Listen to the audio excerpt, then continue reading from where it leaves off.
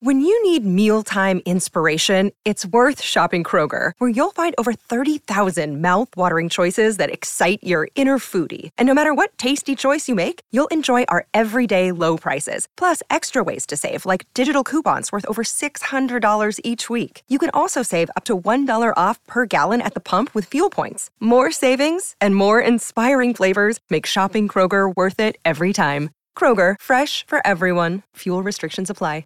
The longest field goal ever attempted is 76 yards. The longest field goal ever missed? Also 76 yards.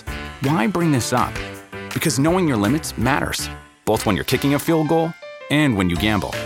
Betting more than you're comfortable with is like trying a 70-yard field goal. It probably won't go well. So set a limit when you gamble and stick to it. Want more helpful tips like this? Go to keepitfunohio.com for games, quizzes, and lots of ways to keep your gambling from getting out of hand. This introducing is the Rich Eisen Show. I try to give you facts. Live from the Rich Eisen Show studio in Los Angeles. Does the combine still matter? Combine still matters. It will always matter. It never won't matter. I take it that the coaches aren't showing up. It's because the broadcast is so damn good. You know what? Go run another 40 in your suit. Oh, I plan to. Today's guests, legendary Hollywood producer Brian Grazer, senior writer for the MMQB, Albert Breer, Falcons head coach Raheem Morris, and now it's Rich Eisen. So, where were we yesterday? Welcome to this edition of the Rich Eisen Show. Last we were talking, all the lights went out. If you're watching this program, listening to it, watching it on the Roku channel, listening to it on this Rich Eisen Show terrestrial radio affiliate, Sirius XM, Odyssey, and more, we were right in the middle of talking to Shea Serrano in the first segment of our third hour, and a manhole cover exploded right around the corner from here and knocked out the entire grid. Seriously, like the pinch from Ocean's 11, just knocked out all of El Segundo, but unfortunately... we didn't get our lights back on 8 seconds later like Ocean's 11. Long story short, we're here today, and we're very excited to be here today because we have an amazing guest list in our green room right now, getting ready to come out and talk about the documentary he, along with his partner Ron Howard and a host of others, produced for Apple TV on the Patriots dynasty. The New England Patriots is none other than Brian Grazer, and all he's done, you want to talk about resume, 43 Oscars, 193 Emmys nominated. He's been his TV and films have been nominated for 43 Oscars, 198 Emmys, and have grossed over $15 billion. He is in our green room getting ready to talk about this outstanding documentary on the Patriots dynasty on Apple TV for everybody to see right here on the Roku portal. Albert Breer is going to zoom in from the scouting combine where I'm headed right after this show is over. Indianapolis, so many newsmakers are talking today. The on-field drills start Thursday. The prospects start arriving right around now. The coaches who are there, the general managers who are there, many of them are meeting with the media, and news is a-popping from Indianapolis. So Albert is a perfectly timed guest, and one of the coaches who did make it to Indianapolis, Raheem Morris, the new head coach of the Atlanta Falcons, will join us in hour number 3. Good to see you, Chris Brockman. Good to see you, hey, sir. Rich, what's up, brother? DJ Mikey D is in D's Nuts. How are you, Mike Del Tufo? Good to see you. TJ Jefferson, the candle is lit. Good to see you over there, sir. Smells great, man. How you guys doing? Fantastic. We are great. So one of the newsmakers talking today, the general manager of the Chicago Bears, Ryan Poles, speaking today, and it is all about his decision-making process and everybody else in the Chicago Bears organization making the decision for everybody else to pay attention to, because from that decision, the entire NFL talent evaluation, scouting, combine, NFL draft pond will have a ripple effect. One of the most amazing narratives in this all-time great narrative-generating machine of the National Football League, where you can't make stuff up. One of the crazy narratives that kind of nobody saw coming, certainly at this point last year, is that we would see a rerun, a repeat, to use the TV phrase. That last year, The Bears were first overall on the clock, thanks to a gift from the Houston Texans winning their last game, giving the Bears the first overall pick, and we thought that was a blessing in disguise. And it turned out to be a blessing in disguise for the Houston Texans, because the Texans wound up picking second. They get C.J. Stroud, who winds up being one of the most incredible rookie quarterbacks we've ever seen. And the Chicago Bears decide to trade the pick and not Justin Fields. The entire Super Bowl in Phoenix, where the Kansas City Chiefs won, was about what are the Bears going to do with the first overall pick? Will they use it, or will they trade Justin Fields? And at the end of the day, they traded the pick and kept Justin Fields. And now here we are again, where the Carolina Panthers, who traded up for that number 1 overall pick and chose Bryce Young, were so terrible that the Bears have the number 1 overall pick again, and the Kansas City Chiefs have won the Super Bowl again. It's a rerun. Except the difference between last year and this year is the decision isn't as easy. It's not as cut and dried because the quarterback group, let's put it in perspective, last year, nobody saw C.J. Stroud's rookie season coming. Because if we had, the Chicago Bears would have swapped out Justin Fields for his successor. He would have succeeded Justin Fields at Ohio State and Chicago. But nobody could see that coming. The evaluation wasn't there. So this year, though, Caleb Williams is the clear-cut number 1 overall pick.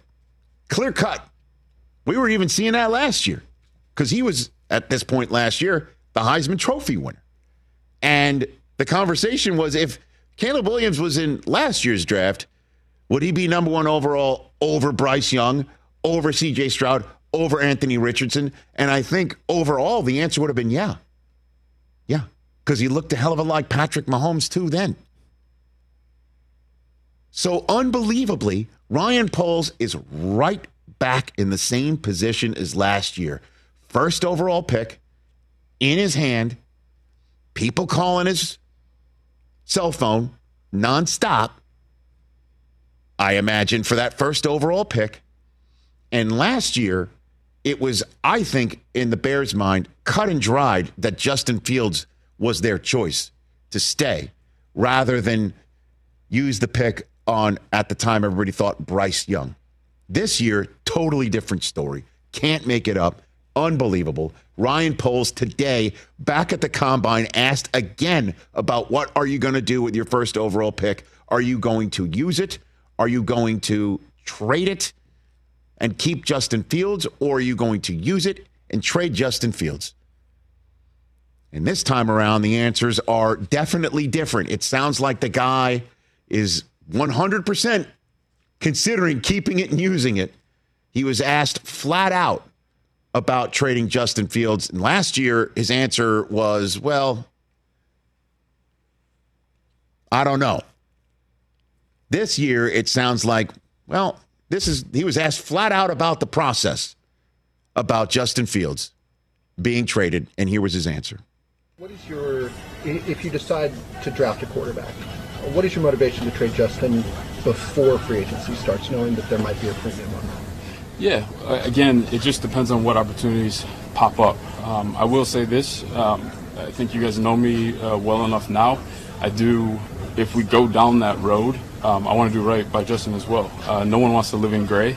I know that's uncomfortable. I wouldn't want to be in that situation either. So we'll gather the information. We'll move as quickly as possible. We're not going to be in a rush and see what presents itself and what's best for the organization. Did you talk to him? I know he made those comments last week about kind of living in limbo on this. Have you had conversations with him about where you guys are at right now in that process? Yeah, so I've always felt, and I told him this after the season when we had our exit meetings, that transparency and communication is key in these moments, and I told him we will do that. So I've been in contact with his team and kind of let them know like what we're looking at, how things might play out, and that we'll continue to communicate as we move forward. Again, I understand how uncomfortable that is for him, but again, like I told him, and he understands. I think he said it the other day too. It's part of this business. It is a unique situation. So, but yeah, I'll continue that communication. It was a unique situation last year, too, but this one's really unique. This one's involving a unicorn. And in terms of the whole comparison between Caleb Williams and Patrick Mahomes, if there's anybody who would know if there's any there, it would be, wouldn't you think, the Kansas City Chiefs director of college scouting when Mahomes was chosen out of Texas Tech by the Chiefs for them to trade up to go get him, right? Wouldn't you think so? That guy's name? Ryan Poles. Hey. Oh. Who then became the assistant director of player personnel and then the executive director of player personnel. And that's when the Bears went and made him their general manager. So he was asked point blank about the comparisons between Caleb Williams and Patrick Mahomes. In terms of your quarterback evaluation when you were in Kansas City, Cliff Kingsbury said that, Patrick Mahomes and Caleb Williams are eerily similar. When you watch the tape, do you see that? There's pieces that are similar. Obviously, the one that stands out to everyone is just different arm angles. That's a unique trait. Not a lot of guys can do that. I'll give Jeff King, who's on my team, credit. He painted a picture of, there's two types of quarterbacks. There's artists and then there's surgeons. So within that group, you can kind of see who's the artist that's really creative, doesn't draw within the lines, where there's more of surgeons who are, like your typical, like the Bradys and Paytons. So you kind of branch them out on those buckets and go from there. So that's where they're similar. Is there a percentage you prefer with artists and surgeons? No. Winners. Yeah. By the way, I will say this. That's great. I will say this. I think I'd want every surgeon in my life to be a winner. Yes. Perfect score. Yeah. Yeah. You know what I'm saying? I feel you. It's not horseshoes and hand grenades when you got a scalpel coming in my direction. All right. Listen. He went to the head He's of the trying class. to go. He's just trying to. Here's some pieces, like the entire body of work. Then there's the last issue. Does Caleb even want to come there? Oh. Has Poles even gotten a whiff of a sniff of an area code being broached by Williams' camp saying, we're going full Eli on you. We don't believe in the Bears and your ability to develop a quarterback. Look at Justin Fields, for instance, 39 games, and we're wondering if he's good enough or not. You're ready to pull the ripcord on him after 39 games for my kid. I don't know. Here's the answer to that question. Do you have any concern at all that Caleb Williams or the team around him don't want to play in Chicago? No concerns about that at all. I would love to know why, if that was the case. Like I said, I think as a young quarterback, and I've been around it, the infrastructure is important, and I think we've made really good progress in terms of having really good infrastructure for whoever were to come in or if Justin were to stay here as well. Bottom line is he'd be like, if he wasn't interested in Caleb Williams and interested in using the first overall pick, he'd be like, Chicago's an incredible place to play, and any player that we choose first overall would want to play here. Now, listen, they're going for Caleb. I smell it. I feel it. I sense it. He's coming to Chicago, and all I would say to Caleb Williams, you would be dining out forever. Just, I mean, honestly, he's got to have access to Michael Jordan, don't you think? Just talk to him. Talk to him. Talk to the punky QB. Talk to anybody that's performed well in Chicago. The punky QB. Seriously. Man. Yeah. When I hit the field, I got no plan. Yeah. The guy with the Roselle headband. Right. Ask him. Punky QB. Super Bowl shuffle. Come on. I can feel it. Honestly, they are, any Bears fan, they are waiting. They are waiting to crown his ass, to use the vernacular of the day and the sport. It sounds, I don't, maybe we'll do this in a future show, but I'd love to hear the soundbite of Ryan Poles ask the same question at last year's Combine. It's a different tenor to the conversation. And it sounds like they're going to make a move fast. New league year starts March 13th. March 11th is when you can start chit-chatting with other people's free agents. And before all that, like, say, this week, is where you can come up with a framework of a deal. 15 days. And a spot where Justin Fields might go is Atlanta, and their head coach joins us in hour 3. He can't talk about it because, Justin Fields is on the Bears, which is the whole point of this conversation. But I don't have it written down. I don't need it written down. That'd be great if you're like, wait a minute. reminder. I'm hearing about notes and how people lean on notes these days and how that's a negative. Listen, this kid's the real effing deal. Ooh. And I think the Bears are going to make him a Chicago Bear, and Justin Fields does deserve to get an answer lickety-split. Let's take a break. Brian Grazer is coming out of our green room. Yeah, man. An absolute legend in this town, and he is an executive producer on a documentary that is outstanding on the New England Patriots dynasty. It's called The Dynasty, and he is going to talk about this fabulous documentary that you could see on this Roku portal on Apple TV every single Friday. 2 new episodes, 4 are already out. We're going to talk about it next, right here on The Rich Eisen Show. Let's talk O'Reilly Auto Parts, people, or as you might know from their jingle, O'Reilly Auto Parts. They're in the business of keeping your car on the road. O'Reilly Auto Parts offers friendly, helpful service and the parts knowledge you need for all your maintenance and repairs, because when you need your car fixed, you need somebody who knows what they're talking about and is helpful, has a smile on their face, and gets you back on the road. They've got thousands of parts and accessories in stock, either in-store or online, so you never have to worry if you're in a jam. The team at O'Reilly Auto Parts can test your battery for free in or out of your car. If it needs to be replaced, they'll help you just find the right battery for your vehicle. Need your windshield wipers replaced, a brake light fix, or a quick service? They'll help you find the right part or point you to the nearest local repair shop for help. Whether you're a car aficionado or an auto novice, you will find the employees at O'Reilly Auto Parts knowledgeable, helpful, and the best of all, friendly. Stop by O'Reilly Auto Parts today or visit us at O'ReillyAuto.com/Eisen. That's O'ReillyAuto.com/Eisen. Let's talk Game Time. Boy, do we love using Game Time tickets at the Rich Eisen Show. And every single time I've been watching the basketball playoffs on TV, I've been wondering what it would be like to be at these games. And when you choose your tickets on Game Time, you can see the view from your seat where the court is, where you are in relation to it. And then the all-in prices. That's my favorite feature. The all-in prices makes sure that you see the lowest price guarantee and also know exactly how much everything costs all in before you purchase. So all the guesswork is removed when you buy playoff tickets with Game Time. Download the Game Time app, create an account, and use my code RICH for $20 off your first purchase. Terms apply.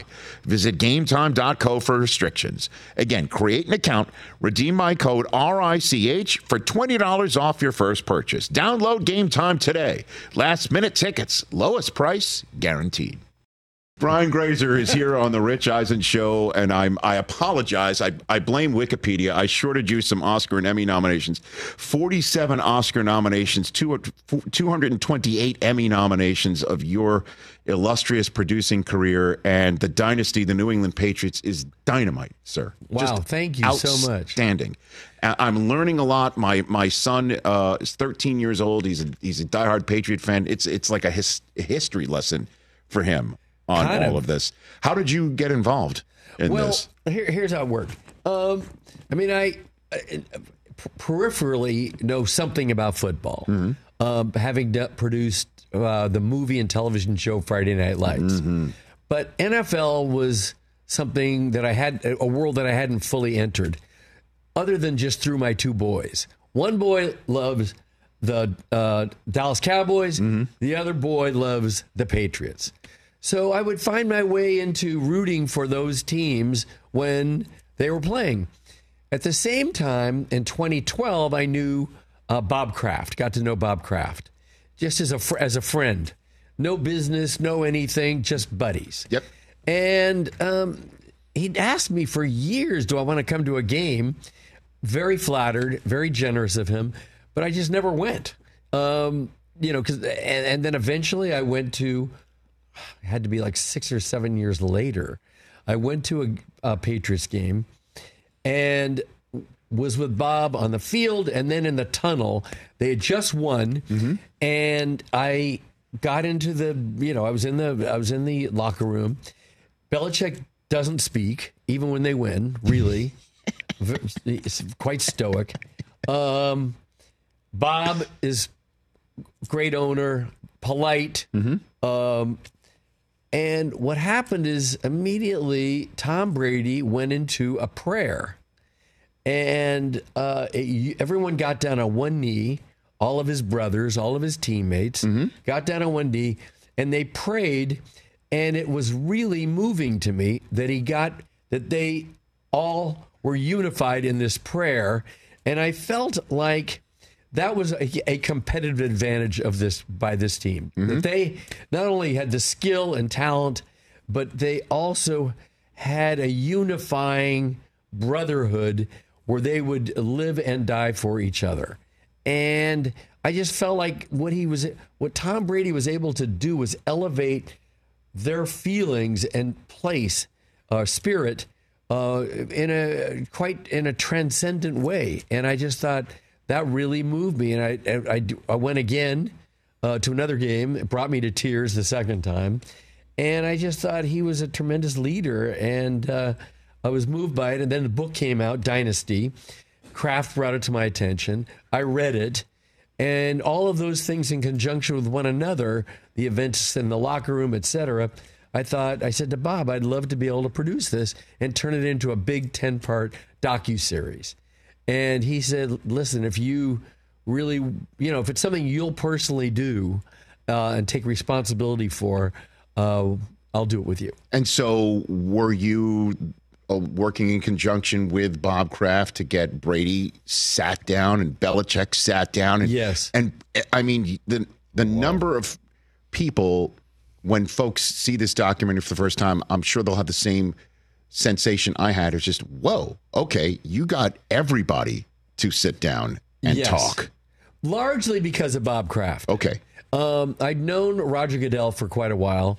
And you even got him sitting down, too. We even got Roger Goodell talking Spygate, which was something. Very unusual. Yeah. But he was part of it and said, listen, all these events happened. Everybody wanted to tell the truth. Okay. And the truth, there was Spygate, there's Deflate, there's a lot of different things. It wasn't a straight up trajectory. And these games are like battle zones, and they're also quite unpredictable. And so I think that's what makes this series so engaging. You definitely learn about the NFL. You definitely learn about how hard it is to win. You definitely feel the pain of losing and the shame of embarrassment when certain events came to pass, as you brought up. Yeah. And one of the most successful runs in the history of the NFL. And that's the part about it that you're talking about, the losing. I mean, what the part where they lose the Super Bowl when they entered it undefeated. I know. It's gutting. And I was there. You were? Yeah, I was there. As a matter of fact, I paused the shot of Plexico Burress catching the touchdown because I was right in that end zone. I saw Deion Sanders there. He was hiding me. Damn it. If I'd known that shot would be one day, I'd be standing right there. But no, the reason why I bring it up is not to point that out, but to point out that that's the beauty of it in the sport is they're the winningest franchise over a 20-year period, and the losses are just as gutting for them as those wins were. Sure, yes. And it's so well done. It's really superbly told. Well, thank you. A lot of it is due to the people also that we work together, the director, Matt Hemachek, and, of course, Justin Wilkes, who's my partner and is a superb documentary filmmaker. So, and always loved Ron Howard. Yeah, exactly. Yeah. And I want to talk about that, him as well, in a second. Brian Grazer here on the Rich Eisen Show. So technically you've worked with Tom Hanks and Tom Brady. You've got that, and Tom Cruise. And Tom Cruise, that's right. Yeah. Okay, let's not forget that Tom as well. There's some Toms. Yeah, yes. I know.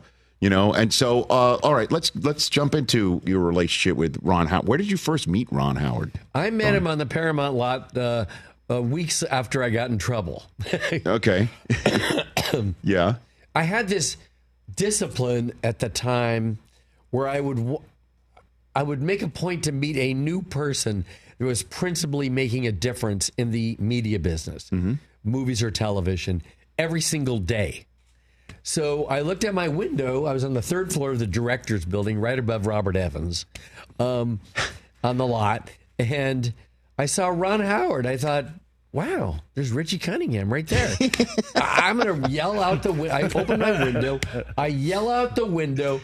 I go, Ron Howard, like that, and start waving. Ron, very shy, ran from me, ran around the soundstage, and I guess we went to his office. I called his office an hour later just to say, hey, I was the guy that yelled out at Ron, blah, blah, blah. I'm on the lot too.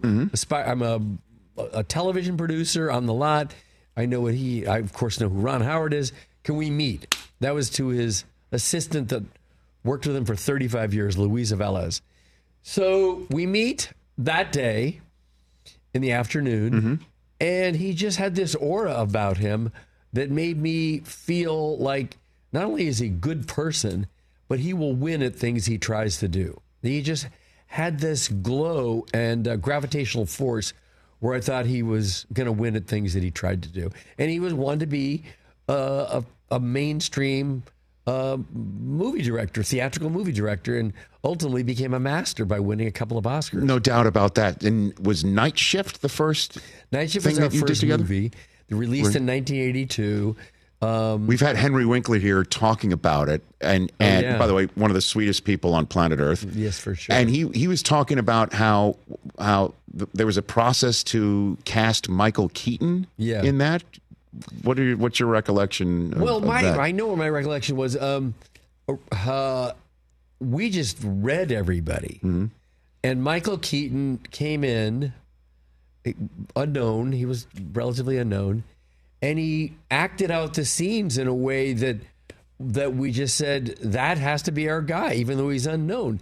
Many stars wanted to be in it, but we didn't. Ron and I just didn't think they were right. That we didn't. We just didn't have. We were not in alignment with the vision of these stars that said yes.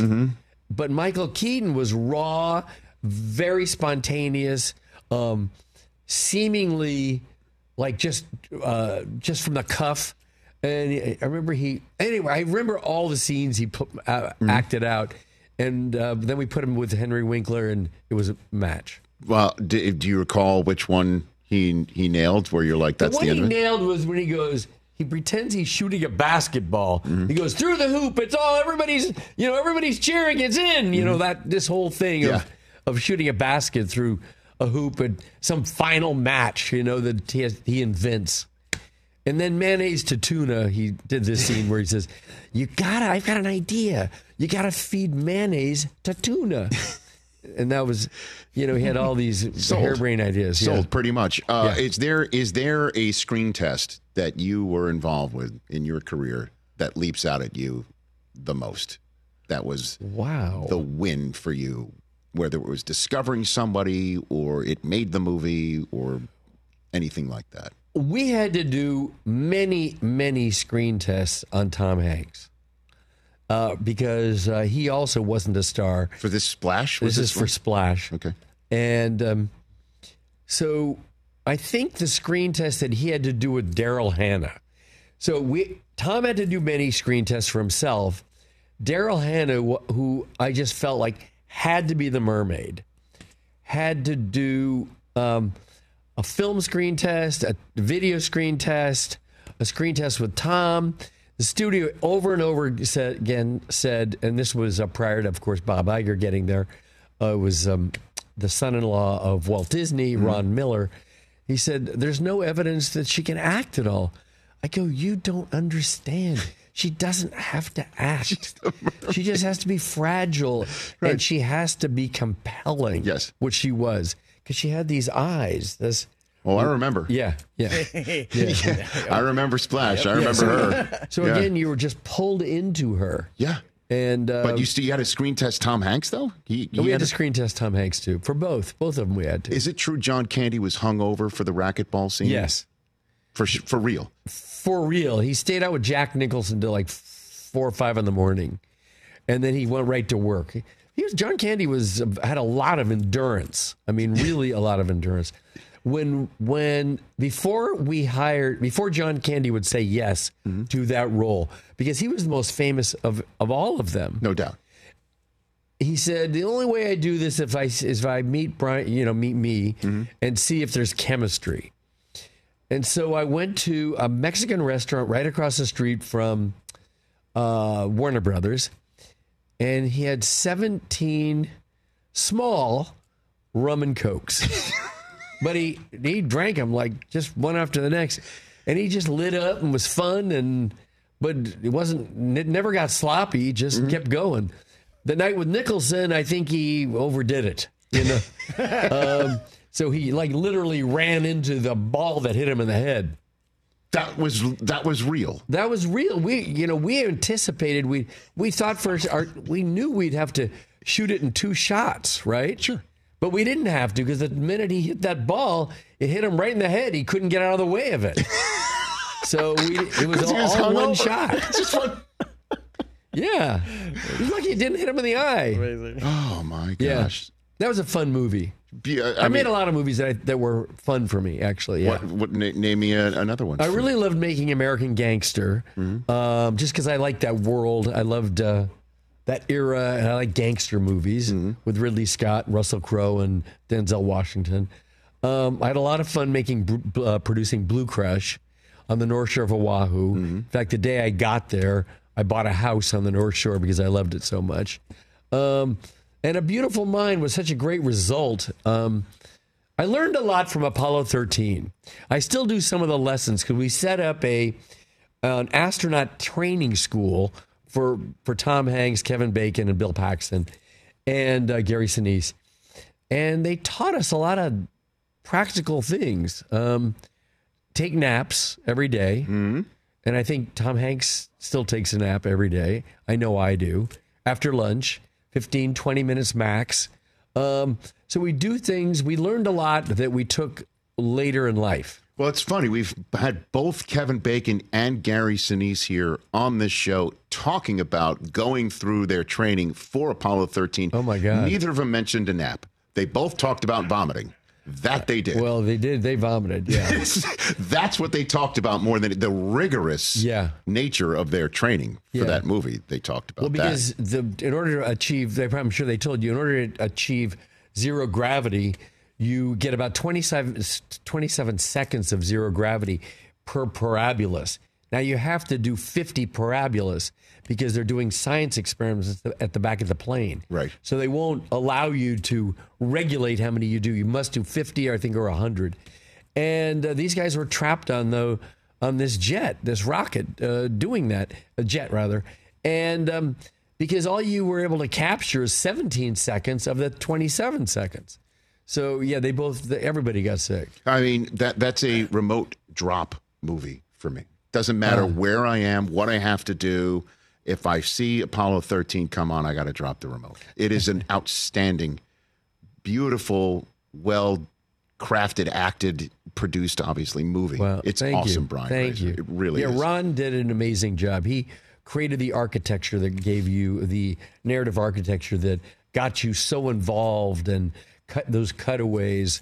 I think he kind of came up with a new paradigm of how to create suspense in an environment that is so singular like that. There's one television show that I've seen of yours. Well, I've seen many, but one television show where I would call a friend of mine, a buddy of mine at the end and say, "Are you crying?" And he'd say, "Yeah, I'm crying." "Are you crying?" I'm like, "Yeah." It's Friday Night Lights. Oh, wow. Friday Night Lights.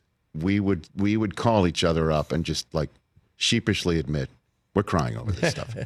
And the movie is fantastic. I mean, the movie is wonderful. The television show is one of the greatest TV shows of all. It gutted me that they stopped making it. Wow. I mean, what happened on that show? It didn't get high enough ratings for a network television show. Had it been today and on a streamer, it would have lasted forever. I think so too. I mean, it birthed a lot of Taylor Kitsch, Michael B. Jordan. It birthed a lot of great actors, and but more importantly, it was really involving, as you point out. I love that it spoke to you like that. It did, and it speaks to kids still today. They like that internal drama of what it's, just of what it's the loneliness that you face as a kid growing up and being in high school, and the cliff you fall off if you're on the top of it. Yes. Like Booby Miles, and you're winning at everything and you get injured, and all of a sudden you're no longer a rock star at school. And it just it's a lot of those things. And, to me, the beauty of that was the relationship between coach and wife, coach and daughter. Yeah. Those were the relationships of that show that was kind of the moral center, the rock of Friday Night Lights. How did you cast the role of your coach? He's a dynamite actor. Well, honestly, look, I love him. A lot of it is Peter Berg, who directed the pilot. Yes. Who's a big sports guy. I don't know if he's been on your show. Oh, yes, multiple times. Yeah, he's tremendous. He's really gifted. I'm going to make another movie with him right now, in fact. A lot of it was him. Kyle Chandler was just perfect. Yeah. Women liked him, and men wanted to be him. That's a great one. Yeah. I got Brian Grazer here on the Rich Eisen show talking about your illustrious, amazing career. So I guess so. The screen test you said that stands out is the one with Tom Hanks. What other movies of yours are you genuinely pleased about when you look at the trophies in the case or the posters on the wall or anything like that? Well, there's certain people I just loved working with, where I was in awe. I always love working with Tom Hanks. He's a professional and he always over-delivers. I definitely like working with Eddie Murphy. I've made 6 movies with him. He's kind of a savant genius. He reads the script one time, and 6 months later, he just is able to act it without ever revisiting the script because he's processed it. You made movies with Arnie, who's been sitting here. Arnold Schwarzenegger, yes. And I'm going to expect to make another one about his miniature donkey and pony. It's called Whiskey and Lulu. And so is this an animated? No, it's a feature movie with Whiskey and Lulu. Because Arnold, if you go to Arnold's house, he's feeding these 2 pets out of his mouth. I mean, like literally, this guy that has wanted everything, like literally everything. Yes, and very muscular man stuff. And of course, Governor, he's these guys don't talk back. They just love me, yeah. But he'd be better to talk about it than I. Those are his animals. He makes the oatmeal cookies for them. He makes cooks for them. He has the birthday parties where he puts on a birthday hat. Has a little birthday for Lulu. That's the game. Oh, fantastic! I mean, I could go and on. He's really fun. He's really extremely talented. Works very hard, and he's fun to be with. He's playful. Yeah, I fully agree. When he came here, he refused to sit in the chair in which you're sitting. He called it a baby chair, and he went over to my colleague Chris Brockman, took his chair, and removed the chair. He's the only individual who's ever rearranged furniture while appearing on this show. Oh my God! He's never. It was truly great. Yeah, all right, before I let you go, a couple other questions. Did you ever get concerned about during the making of 24, Brian Grazer, that Jack Bauer never had to go to the bathroom, never had a meal, and always had cell reception? Did that ever strike you in any way, shape, or form? Definitely. Yes. Okay. Yeah. He never does any of those things. So there was never a scene where he's like, he's chasing the bad guy, the nuclear bomb's never going off. up. The bathroom, never gets tired. Gets punched, gets back up. He's very durable. He can do it all. Yeah, I plan on doing something else with Kiefer. Yeah. Oh, fantastic. Okay, Yeah, he's tremendous. And then there's one last show Yes. that you were a part of. That unfortunately did not last very long. It was on TNT. It was an outstanding show, if I may say so myself, because it was my one lone foray I figured, yes. into reality television game hosting called The Great Escape. Oh, yeah. Yeah. That was a good show, I actually. thought so, too. A great title, good show. Yeah, great host, if you don't mind me saying. Outstanding performance. Thank you so much. I mean, we should have started with that. There I am, looking very mysterious in Oh, yeah. Alcatraz prison. Yeah. What do you think? Definitely curious about you. Right That's a great shot. What does he think? What's Rich thinking? You know what I'm thinking? I'm Yeah. thinking, when am I going to sleep? It was 4 a.m. when I took this photograph in Alcatraz prison. Wow, you But look sharp, though. Thank you. Look good. I still have the coat, which is great. Yeah, I wished I was. It was an incredible show. We went to so many different places. It was too good to air. That was the problem. Other competitors, everybody, we got calls. Don't air this. It's too good. It makes us look bad. I thought I was going to go on forever, but listen, and I could with you, and I appreciate you coming in here and recounting your history, your filmography. We barely scratched the surface. I cannot recommend your documentary on the Patriots enough. It is amazing. It is stupendous, and I can't wait to see how you tell the rest of this story. You haven't gotten to the end. Well, I mean, they haven't released it yet. Oh, okay, got it. I mean, I'm just like everyone else. So I'm watching 2 every Friday night. To my office or somebody, hey, give me the rest of the, I'll take them. You don't play that game. I kind of know how the story ends. No, but you know what I mean? It's really great to watch. Right. Is there anything you want to preview? Brady No. Brady gets really emotional, I imagine, towards the end of it when it's all you have over. To see it. Okay. Yeah, it's got everything. It's got everything you're going to want to see. Fantastic. Yeah. And stuff that I've never seen before, which is the beauty of this series.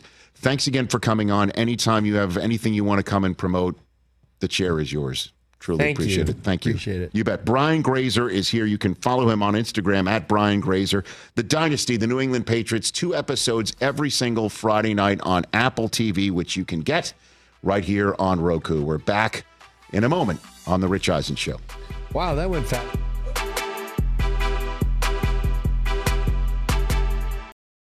Hey, folks, it's time for the NFL Draft, which means for me, I need a good night's sleep because if I don't have one, I'm just not myself. You know the deal. You know exactly how important it is to have quality sleep. It's a game changer for all of us. So Sleep Number helps me. My Sleep Number setting is 60. My wife's setting is 70. We both get a great night's sleep because we could adjust the firmness of our mattress on each side. Improve your quality sleep because Sleep Number learns how you sleep thanks to their smart beds and provide personalized insights to help you sleep better. J.D. Power ranks Sleep Number #1 in customer satisfaction with mattresses purchased in store. And now save 40% on the Sleep Number limited edition smart bed for a limited time. For J.D. Power 2023 award information, visit jdpower.com/awards.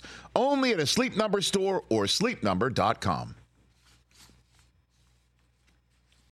Check out our new NBA show Beyond the Arc, part of the CBS Sports Podcast Network, where you can find me, John Gonzalez, NBA insider Bill Ryder, and Ashley Nicole Moss 5 days a week talking all things NBA.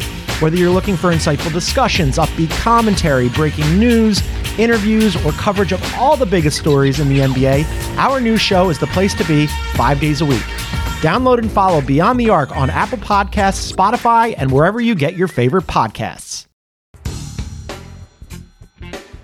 Can you tell me the story, the famous story of you noticing John Candy in the crowd before that 2-minute drill to the Bengals? Harris Barton was a people person, so we were free for dinner during the week, but practice and meetings, and then come back after dinner and more meetings.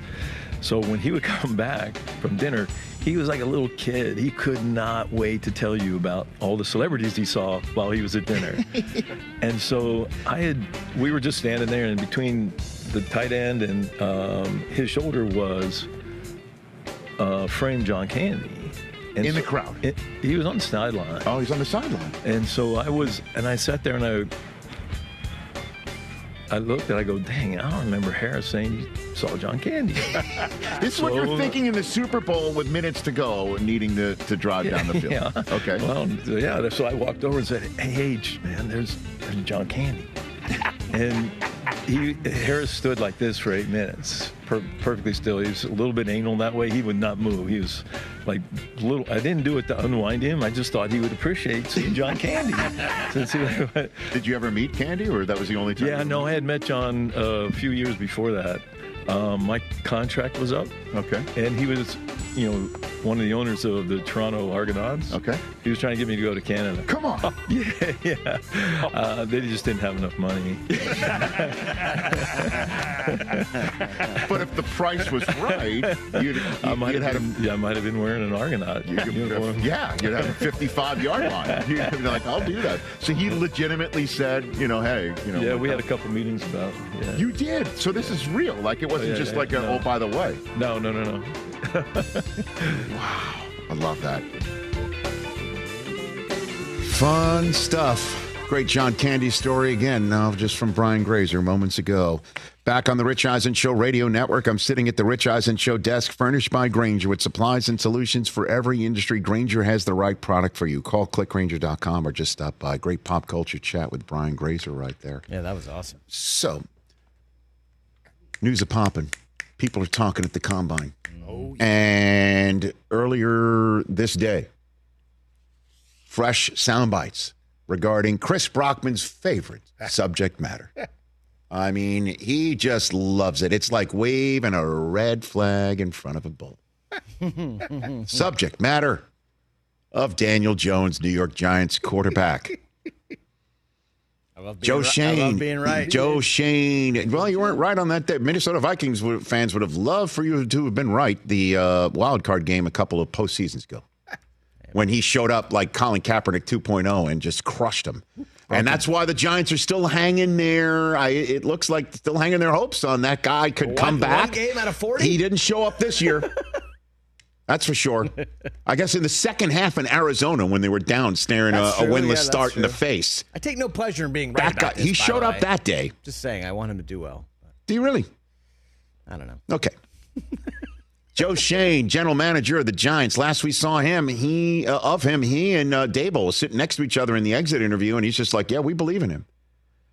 And it appears that belief is not shaken at all. Not even stirred. It's not like not like a Bond martini at all. Not shaken, not stirred. As a matter of fact, it seems like Daniel Jones is getting back sooner than people think, maybe. Healthier.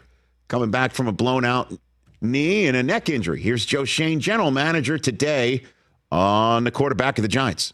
Yeah, so he actually started throwing. Yeah, Jordan, he actually started throwing. He's been throwing for about 2 weeks stationary now. He's not dropping back or doing any of that stuff. So he is on track. He's doing everything he can to get back. We're optimistic about where he is. And there's some talk in the spring that he may be able to go through, whether it's 7-on-7 or individual, throwing routes on air, that he'll be able to do some of that stuff. We probably won't expose him to team activities, but every patient responds differently to surgery. So, knock on wood, we haven't had any setbacks. He hasn't had any setbacks. And if he continues on that pace, he should be ready for the start of training camp. I have faith in Daniel. I have faith in Daniel as our starting quarterback. There you go. I have faith in Daniel. Someone's like, is he starting quarterback? Yeah, he's a starting quarterback. What else? As a human? You got faith in him as a human? Good driver. Orders well at restaurants. As the 53rd man. Listen, Giants fans. Yeah, holding a clipboard. The only way that Daniel Jones won't be the quarterback now or in their plans as the future is if Jaden Daniels drops to them at 6th overall and places that conundrum right in their laps in the middle of a Thursday night in Detroit. I believe. That'll make for good TV. That would be a surprise to me if they trade up. That'd be a shock. Certainly since contractually him coming back, they play it out and they see how it goes. Certainly if the Mara Tisch ownership group is not placing any undue pressure on both of these guys. So. Sorry, Chris. Well, I'm sorry for Giants fans. Sorry, folks. because they're not gonna win much. Question was about Saquon Barkley and if their value of Barkley has changed, because the word is they're not going to franchise tag him. And this is what Joe Shane had to say about the value of Saquon if it's changed in the mind's eye of the Giants. I'd say his value has changed, especially the organization. Like, he's a captain, he's a leader, he's a hard worker. I think the world of Saquon, and I still think he can play. So my value for Saquon really hasn't changed. Unfortunately, throughout the process, starting back in November of 2022, we weren't able to come to an agreement in terms of where we both thought a deal made sense. So we'll circle back again. He has a new agent, Ed Berry, who we have a really good relationship with CAA. Really good guy and does a great job. So look forward to sitting down and having conversations with him. I think we've all grown, Saquon, myself, the organization, through the last 12, 13, 14 months. And Saquon may be in a different place now than he was then in terms of understanding the market and the business side of it. And I'm looking forward to having those conversations with him. I don't know if Saquon, again, I shouldn't speak for the guy. I only just saw him and gave him a head nod. What's up? I think on the red carpet at NFL Honors Night. I think that's where I saw him in Vegas. Listen, I don't think his concept of his value in the marketplace has changed, or his read of the room is going to be a hometown discount. And if he's not franchise tag, the first team that should test whether Saquon's view of the market has changed but they're over the cap right now. These things can change. If I'm Jim Harbaugh and I'm the Los Angeles Chargers, the first thing I do is I go and get this kid and sit his ass in the same building as Justin Herbert and the Rams and go, it's not just the coach who's in town, it's Saquon. And if Greg Roman was saying, could you imagine what Justin Herbert looks like with a great running game? That's the great running game. And you go to work and you tell everybody the Chargers have arrived in the American Football Conference Western Division in a way that we haven't seen in a while. That's my 2 cents on that subject matter. And then at 5th overall, you take Joe Alt, and away we go. And away we go. But they're capped right now. So they got to make some moves. They got to make some moves. Yeah. But that would be the way I would test. And what do you think? Do you think Saquon would go, yeah, I'm not going to take the market value that I had last year because I want to stay with the Giants and give them less. Or unless Joe Shane has a better read on the running back market than I have. And last year he was spot on, man.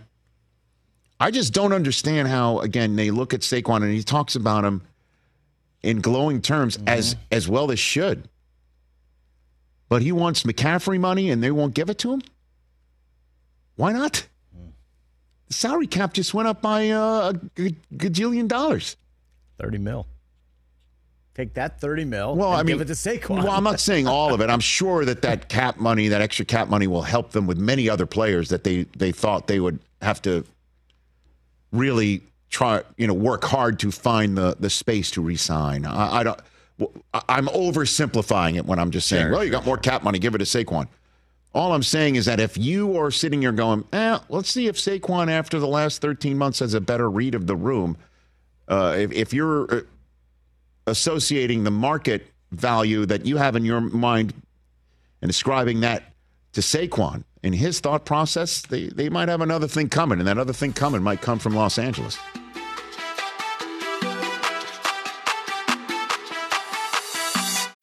John brings his skewed sense of humor. Jeff brings tips to cut strokes off your next round. Together, it's those weekend golf guys. They'll pay a lot of money to PXG and Titleist and Callaway and on and on and on, right? How many yards do you think you're going to pick up with that extra driver? I think I can get an extra 5 to 10. What if I give you 15 to 20? You pay me more. Jeff Smith teaches on the sliding scale. Those Weekend Golf Guys, the podcast, part of the Believe Network. Just search BLEAV on YouTube or wherever you listen.